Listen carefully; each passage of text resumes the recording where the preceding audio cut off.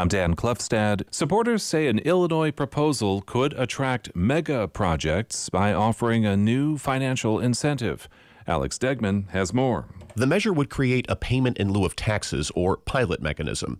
It allows businesses with projects worth more than $500 million to pay local taxing authorities a negotiated amount every year as property values increase. Illinois Chamber of Commerce Senior Vice President Clark Carricker puts it this way. They say, hey, we're going to come to your town. We're going to increase the value of this property and to your town by X amount. And that's a little expensive for us. Let's come to an agreement. This would help the Bears as they consider a new stadium complex in Arlington Heights. That's why this was floated in the first place. But Carricker says other businesses in other parts of the state could also benefit. The draft legislation does not yet have a sponsor. I'm Alex Degman. Woodstock, Illinois is celebrating 30 years since the debut of the movie Groundhog Day. The northern Illinois city is where the movie was filmed. Rick Belair's is chairman of Woodstock Groundhog Days. He says attendees expect to see the same things they see in the film. We have walking tours around town to take the fans of the movie to places that are familiar. The puddle that Bill Murray steps in over and over again.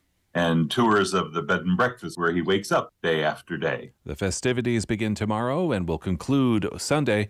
Danny Rubin is one of the writers of the film. He will speak at 2 p.m. Thursday at the Woodstock Opera House. Caterpillar faces a possible strike at facilities throughout the Peoria area.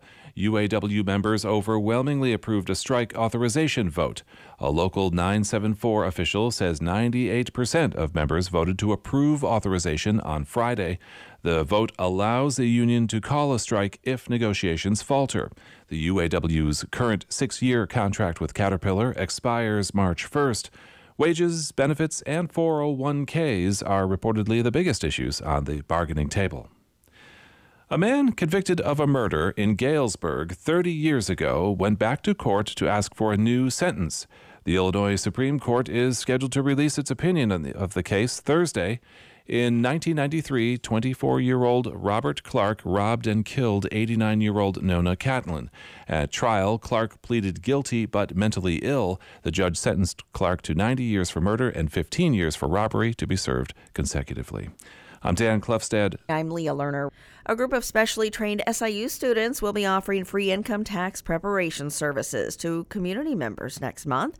The Volunteer Income Tax Assistance Program is available to any citizen, whether single or married, as long as their income does not exceed $58,000, and they take the standard federal deduction. SIU's volunteers will prepare tax returns that involve wages and salaries, interest income, dividends received, unemployment benefits, child tax credit, and much more. The program begins February 25th and continues each Saturday through March 25th from 9 a.m. to 1 p.m., except for March 18th, when there will be no services due to spring break. There will also be a special session February 11th, specifically to provide tax preparation for SIU students.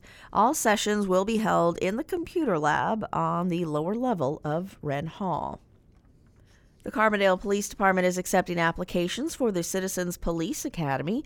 The purpose of the CPA is to develop positive relations and a better understanding and communication between the police and the community through education.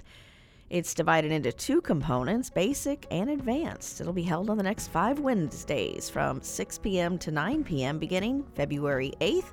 More details and an application link on our website, WSIU.org.